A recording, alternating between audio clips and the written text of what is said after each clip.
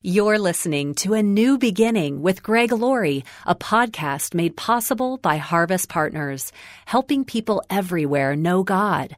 Visit our website and learn more about Harvest Partners at harvest.org. Don't use the Lord's name in an empty, insincere, or frivolous way. The Bible calls it taking the Lord's name in vain.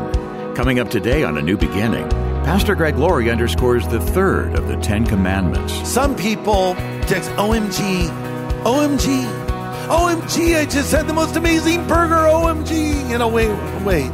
Do you really mean to invoke the name of the Most High God for your burger? This is the day when the lost are found. This is the day for a new beginning. Amazing grace, how sweet the sound. Again you hear all the angels are singing. This is the day when life begins. God Almighty is worthy of all glory and honor. We're mere men and women under the umbrella of His divine authority. So how inappropriate is it to express some kind of disrespect or dishonor to God on high? It's almost a question that doesn't need to be asked. Yet so many dishonor the Lord by using His name inappropriately. Does it bother God? Well, today on A New Beginning, Pastor Greg Laurie points out that transgression is mentioned in God's top 10 list of commandments. This is the day when life begins. So I was in the gym the other day. That might come as a surprise to some of you, working out. And it was a rare moment because there were two other guys in the gym with me, and we all happened to be named Greg. This is a rare occurrence. There's not a lot of Gregs out there. And so we had a Gregapalooza. That's what it was. Or if you're from the 60s, it was Greg Stock. But we laughed for a moment. Hey, we're all named Greg and nobody's named Greg. And it may be because of what the name Gregory means. It means rotting potato. No, it doesn't. It actually means watchman. But there's a lot of the other names, more popular names. And people will think so long and hard about what to name their children. I read the other day that the top names for girls right now are Emma, Olivia, Ava, Isabella, and Sophia. The top names for boys are Liam, Noah, William, James, and Oliver. Do any of you have kids with those names? Yeah. So these are popular names. Here's a funny thing. A new name that's popular right now is Kylo because of the popularity of Star Wars. Kylo Ren. Wouldn't you want to pick a good guy instead of the bad guy? I guess he's somewhere in the middle, isn't he? And now a new thing is people like to give their children geographical names like Austin, Dakota, Zaire, Dallas, Sky Ridge, Brooklyn. Very popular names. I'm wondering, has anyone named their kid Riverside yet? That's a good. Here's our son Riverside. And here's his sister Pedley. Maybe it's not the most feminine name. We call her Pedley. And here's our newborn San Bernardino. But his nickname is Birdu. Birdu, come on, here's some. And then there are these demented parents that decide they want to torment their children with weird names that they have to live with. These are real names. There's the Turner family. So what do they name their daughter? Paige. Hi, I'm Paige Turner. Why would you do that to a kid? It's real. They did that to their kid. And then there's the Case family. So what else are you going to name your son but Justin? So he has to introduce himself as Justin Case. How about this? The Arm family named their boy Carl. So he says, hi, my name is Carl Arm. Carl Arm, right? Crazy. And then the Bacon family. That's already a pretty unusual name, Bacon. So they named their son Chris, middle initial B. Hi, I'm Chris B. Bacon, right? Crazy. The Dover family named their daughter Eileen Dover. Really, people? Really? A lot of people use biblical names for their children. We named our son Jonathan. Christopher as well. That's not a biblical name, but Jonathan is. And you might name your son David or Abraham or Moses or Peter or Paul, or name a daughter Mary or Sarah. Those are great names. It's great to have a Bible name. But there's some names you probably shouldn't use for your children. If you have a daughter, don't name her Jezebel. But it's in the Bible. Yeah, but Jezebel's evil, okay? And don't name your son Judas. There's a little boy here, Judas. Middle name is Iscariot. Yeah, no, not a good idea. Never name your boy Lucifer ever. Here's little Lucifer. Now that's a name for the devil. Don't use that for your child. Names matter. Names define us. And God cares about his name a lot. So I want to look at now the third commandment. You shall not take the Lord's name in vain. I think this is one of the most misunderstood of the commandments. And it's probably one of the most easily broken commandments because it's so misunderstood. One of the obvious ways is profanity. By the way, damn is not God's last name. But a lot of people will use the Lord's name that way to punctuate sentences. Ironically, some people who claim to be atheists will use that phrase and even use the name of Jesus Christ a lot. And I'm curious, like if you're an atheist and you don't believe in God, why would you use the name Jesus Christ to make a statement? You'll hear people say, Jesus Christ. And if I hear someone say that, I'll react to it. I think more than any profanity, that is the one, it offends me. I know it offends God. I'll say something like, careful, he might answer you sometime. Or, oh, you know him too? He's my best friend. So glad to hear you say his name. But I think in a weird way, when a person uses the name Jesus Christ, they're acknowledging there's power in that name by using it, even if they don't believe. Remember this about an atheist. As C.S. Lewis said, even atheists have moments of doubt, right? So I think when they use that name, they're acknowledging there's something powerful, something special in that name. In other words, if they hit their thumb with a hammer, they don't say, Hare Krishna. Why not? Because there's no power in Hare Krishna. Or if they stub their toe, they don't say, Buddha. No Buddha. There's no power in the name of Buddha. But there is power in the name of Jesus Christ because it's a name above all names. Philippians 2:9 says, God has exalted him to the highest place and gave him the name that is above every name, that at the name of Jesus Christ every knee should bow in heaven and on earth and under the earth, and every tongue confess that Jesus Christ is Lord, to the glory of God the Father. So Exodus 20 verse 7 says, you shall not take the name of the Lord in vain, for the Lord will not hold him guiltless who takes his name in vain. Power in that name. Salvation in that name. Because the Bible tells us in Romans 10:13, anyone who calls on the name of the Lord will be saved. And listen to this, there's healing in that name. In the book of Acts, we read the story of Peter and another who are walking into the city of Jerusalem by a gate called Beautiful. There sits a man who is not able to walk. He's begging for money.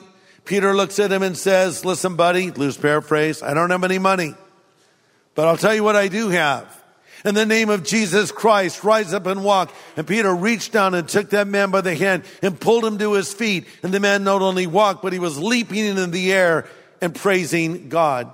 Now you hear a story like that and say, well, that's great for back then, but I don't know that God still heals people today. Actually, he does.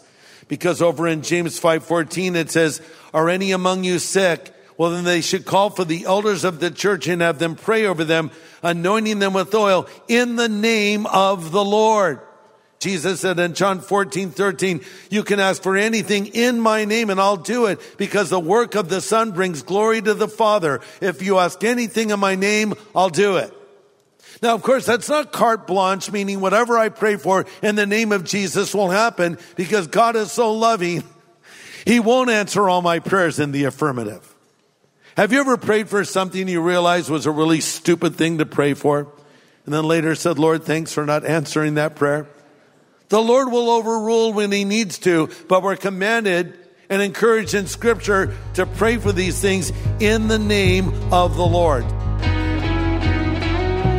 Pastor Greg Laurie will have the second half of his message in just a moment. You know, when you've walked in the very land where Jesus himself walked, you'll gain a whole new appreciation for the truth of Scripture. Hey everybody, Greg Laurie here, inviting you to the Harvest Ministries Israel Tour, April 9 to 19, 2024. This will be an unforgettable journey through biblical sites and a unique opportunity to grow in your own faith. Listen, spots are limited. Be sure to sign up as soon as possible at israel.harvest.org. Again, it's israel.harvest.org. I hope to see you there. Well, we're considering the 10 Commandments today, and specifically Commandment 3, don't take the name of the Lord in vain. Pastor Greg continues now. Why should I not take the Lord's name in vain? Well, the answer is given in verse 7. The Lord will not hold him guiltless who takes his name in vain. This is no idle threat. It's simply a statement of fact. God is laying down an unchanging truth, like the law of gravity. If I step off a 30-story building, I will fall to my death because of the law of gravity. And if I take the Lord's name in vain, I will not be held guiltless. But some people go out of their way to take his name in vain. They go out of their way to mock God. They go out of their way to insult Christians. Maybe you're one of those people and you think it's all a big joke. Careful now. The Lord will not hold him guiltless who takes his name in vain. It reminds me of the story of that boy king, Belshazzar. Silly boy. Ascends to the throne, assumes all that power. And the first thing he does, it gives a command to bring in all the goblets and the dishes and the cups that were used in the worship of God by the Jewish priests. And he says, bring those to me now. And so they're set before the king and he fills them with wine and he gets all of his lords together and says, let's toast our false gods of Babylon. He was going out of his way to mock God. And the Bible says while they were doing this, there was a hand seen writing on the wall, just a hand. And it wrote the words, many, many, tekel upharsin, which means you've been weighed in the balances and you've been found lacking. Loose paraphrase, party's over, your number's up. And that night, Belshazzar died. Why? Because the Bible says, don't be deceived. God is not mocked. Whatsoever a man sows, that will he also reap. So we don't want to take the Lord's name in vain. But how do we do this? One way we do it, and we may not even realize it, is when we always feel we have to swear to God about everything. You say, man, come on, believe me. I'm telling you the truth. I swear to God it's true, right? Or you say, I swear on the Bible. Or even more, I swear on a stack of Bibles. See, if it's a stack, you'll have to believe me. Why would you have to ever say, I swear to God it's true? Probably because you're not known to be a truthful person, right? So Jesus in the Sermon on the Mount in Matthew 5:37 said, you've heard that the law of Moses says don't break your vows and carry out your vows you made to the Lord. But listen to this. He says, I say to you, don't make any vows. Just offer a simple, yes, I will, or no, I won't. That should be enough. If you need to strengthen your statement with a vow or your promise with a vow, that shows something is wrong. If you say you're going to do it, do it. Let your yes be yes and your no be no. So let me illustrate. If someone calls you up, you want to go to dinner? This is not one of your favorite people. But they did offer a treat. So you said, okay, sure. You pick a place. And then 10 minutes before it's time to meet them, your best friend texts you, hey, you want to get dinner? Yes. So you go back to that other person. Sorry, bro, ... smile emoji. I'm not going to make it because something came up. And you send it. Then you go down to the restaurant to meet your friend, and that person you stood up is there. And you have that awkward moment. You said you would do it, you should do it. Let your yes be yes and your no be no. When you commit to do a job, whatever business you're in, you commit to do a job, do it well. Christians should be the hardest workers. They should have the most integrity. They should be the most honest people. First there, last off the job, putting in the extra work, going the extra mile. I bring this up because I've seen Christians use their faith as an excuse for laziness. Hey, why aren't you doing your job? Aren't you supposed to be sweeping that floor? Well, the Lord just directed me to pray. Okay. Well, the Lord might be directing me to say goodbye to you and hire somebody else in your place. I don't know. If you're going to do it well. How about marriage? We commit ourselves to that man or that woman. That's a commitment for a lifetime. And if you're not willing to make that commitment for a lifetime, do us all a favor and stay single. But I see even Christians or people that claim to be followers of Jesus bailing out of a marriage when it starts to get hard. Listen, every marriage is going to get hard. Every marriage is going to have its challenges. Yeah, but you don't understand, Greg. We have irreconcilable differences. Every couple has irreconcilable differences. But the Lord can help you sort through these things. You've made a commitment. Honor your commitment. And single people, don't rush into marriage. Just don't. As Benjamin Franklin said, keep your eyes wide open before marriage and half shut afterwards. But far too often, it's the opposite. My eyes are half shut. Or you say, he's my project. I'm going to fix her. Don't go into a marriage to fix somebody. Hate to break this to you. They're probably going to get worse. If you can't love them as they are, and you want to make them into something else, you're going to be sorely disappointed. Look for a spiritual person. Look for a godly man. Look for a godly girl. That's even more important than how attractive they are. I get attractiveness, and I know that we're drawn to each other in that way, but that spiritual commitment to Christ is so important. And take your time when making that choice. And then once you make it, keep that commitment. Another way we take the Lord's name in vain is by not mentioning it at all. You know, maybe someone will come up to us and say, man, I see that you're just such a loving husband or wife. I see you with your kids. I see how hard you work, how honest you are, how compassionate you are toward people in need. I admire you so much. What's your secret? And you say, well, I tell you what, I drink a glass of milk every morning. Seriously? Well, I do drink milk, Greg. Yeah, but that's not why you are that way. Give God the glory. So, well, thank you for saying that. The Lord's done this in my life, right? I wasn't always this way, but Jesus Christ came into my life and changed me. I'm not perfect, but if you see something like that in my life that you admire, that's the Lord. You can take the Lord's name in vain by not bringing his name up at all. The phrase in vain means it's empty, idle, insincere, or frivolous. Don't use the Lord's name in an empty, idle, insincere, or frivolous way. Some people will say the Lord's name over and over without any awareness that they're saying it. Like they'll say, hey, how you doing? I was just walking down the street, praise the Lord. And then I got a burger, praise the Lord. And then I was just thinking about you, praise the Lord. And I would praise the Lord. Stop. Stop saying that so much. Well, no, what do you mean, praise the Lord? I don't know what praise the Lord. Okay, I'm glad you're praising the Lord. But are you? Are you really praising him? Are you thinking of the Lord God when you're saying that? Or is that just like a empty cliche? Or you're doing it in an idle, insincere manner? Another way we can take the Lord's name in vain by just saying, oh my God, all the time. It's a default expression. Oh my God. Oh my God. Right? Or you text, OMG. OMG. OMG, I just had the most amazing burger. OMG. You know, wait. Do we have to drag God into this?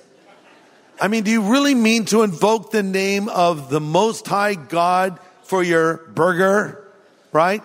So that's an empty way. That's sort of a frivolous way. Don't use the Lord's name in a frivolous way. Now, if something happens, you hear bad news or something else, and you say, oh my God, that's different. You're calling out to God. But some people just punctuate sentences with oh my God or OMG. Another way that we do this is by using God's name for personal gain. people start businesses and they want people to know they're Christians. This is my gardening service. It's called God's Gardening Service. Okay. Are you any good?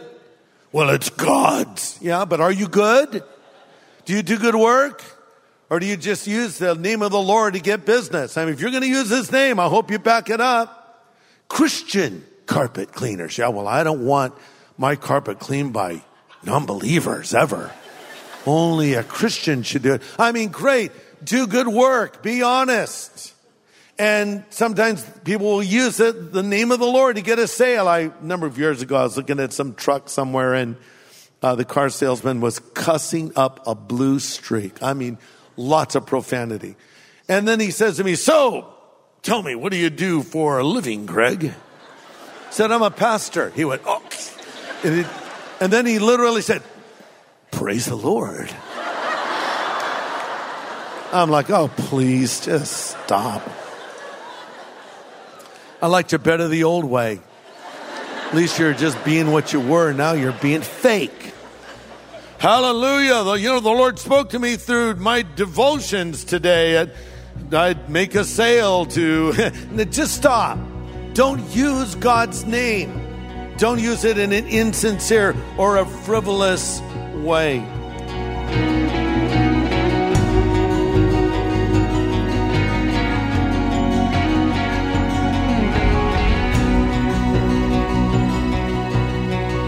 Pastor Greg Laurie is showing us the practical application of the third commandment today here on A New Beginning.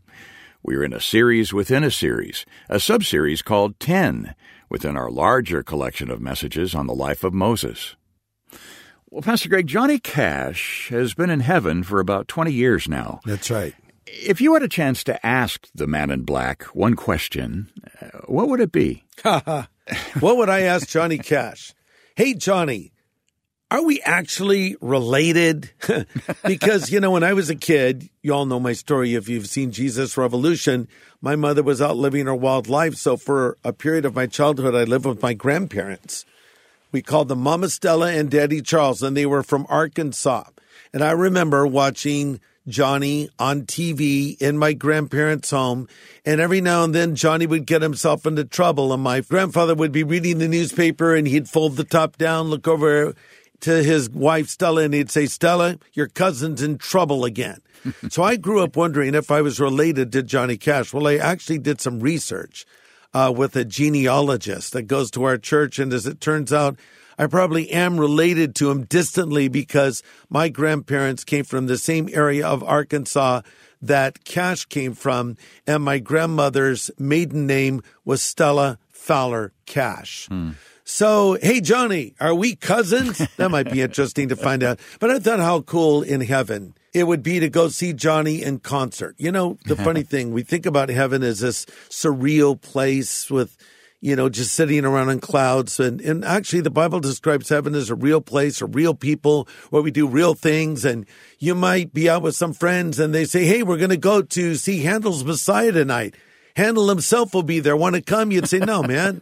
I'm going to go see Johnny Cash. You mean the man in black? Well, he's actually the man in white now. Will we hear Johnny Cash perform music in heaven? Why not? So one day we will see him and we'll be reunited with loved ones that have gone before us.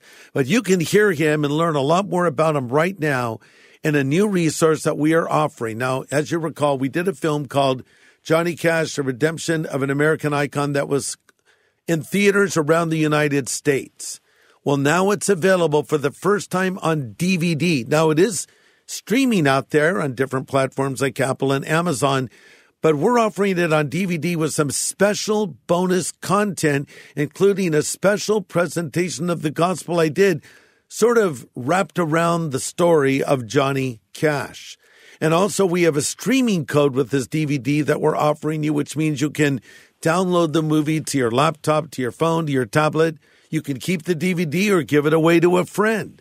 What a great gift to give to a non-believer or someone that's really struggling spiritually. So we want to make this available to you now for your gift of any size. Whatever you send us will be put to good use to enable us to continue to teach God's Word and preach the gospel here in A New Beginning. And we will rush you your own copy of this brand new DVD, Johnny Cash, The Redemption of an American Icon. Be generous in what you send. We have to pay a bit more for this resource than we normally pay, and we want to thank you in advance. You're going to love having this movie in your home or available to show to people whenever you want. It's yours to keep. All right. Well, the fastest way to make those arrangements is to call us at 1-800-821-3300. We're here around the clock to talk with you. Again, 1-800-821-3300. And thank you for your generosity. Your gift helps us reach out with the gospel each day here on A New Beginning. You can also write us at A New Beginning, Box 4000, Riverside, California, 92514. Or go online to harvest.org. Well, next time, more about the practical insight we can glean from the Ten Commandments. Join us here on A New Beginning with pastor and Bible teacher Greg Laurie.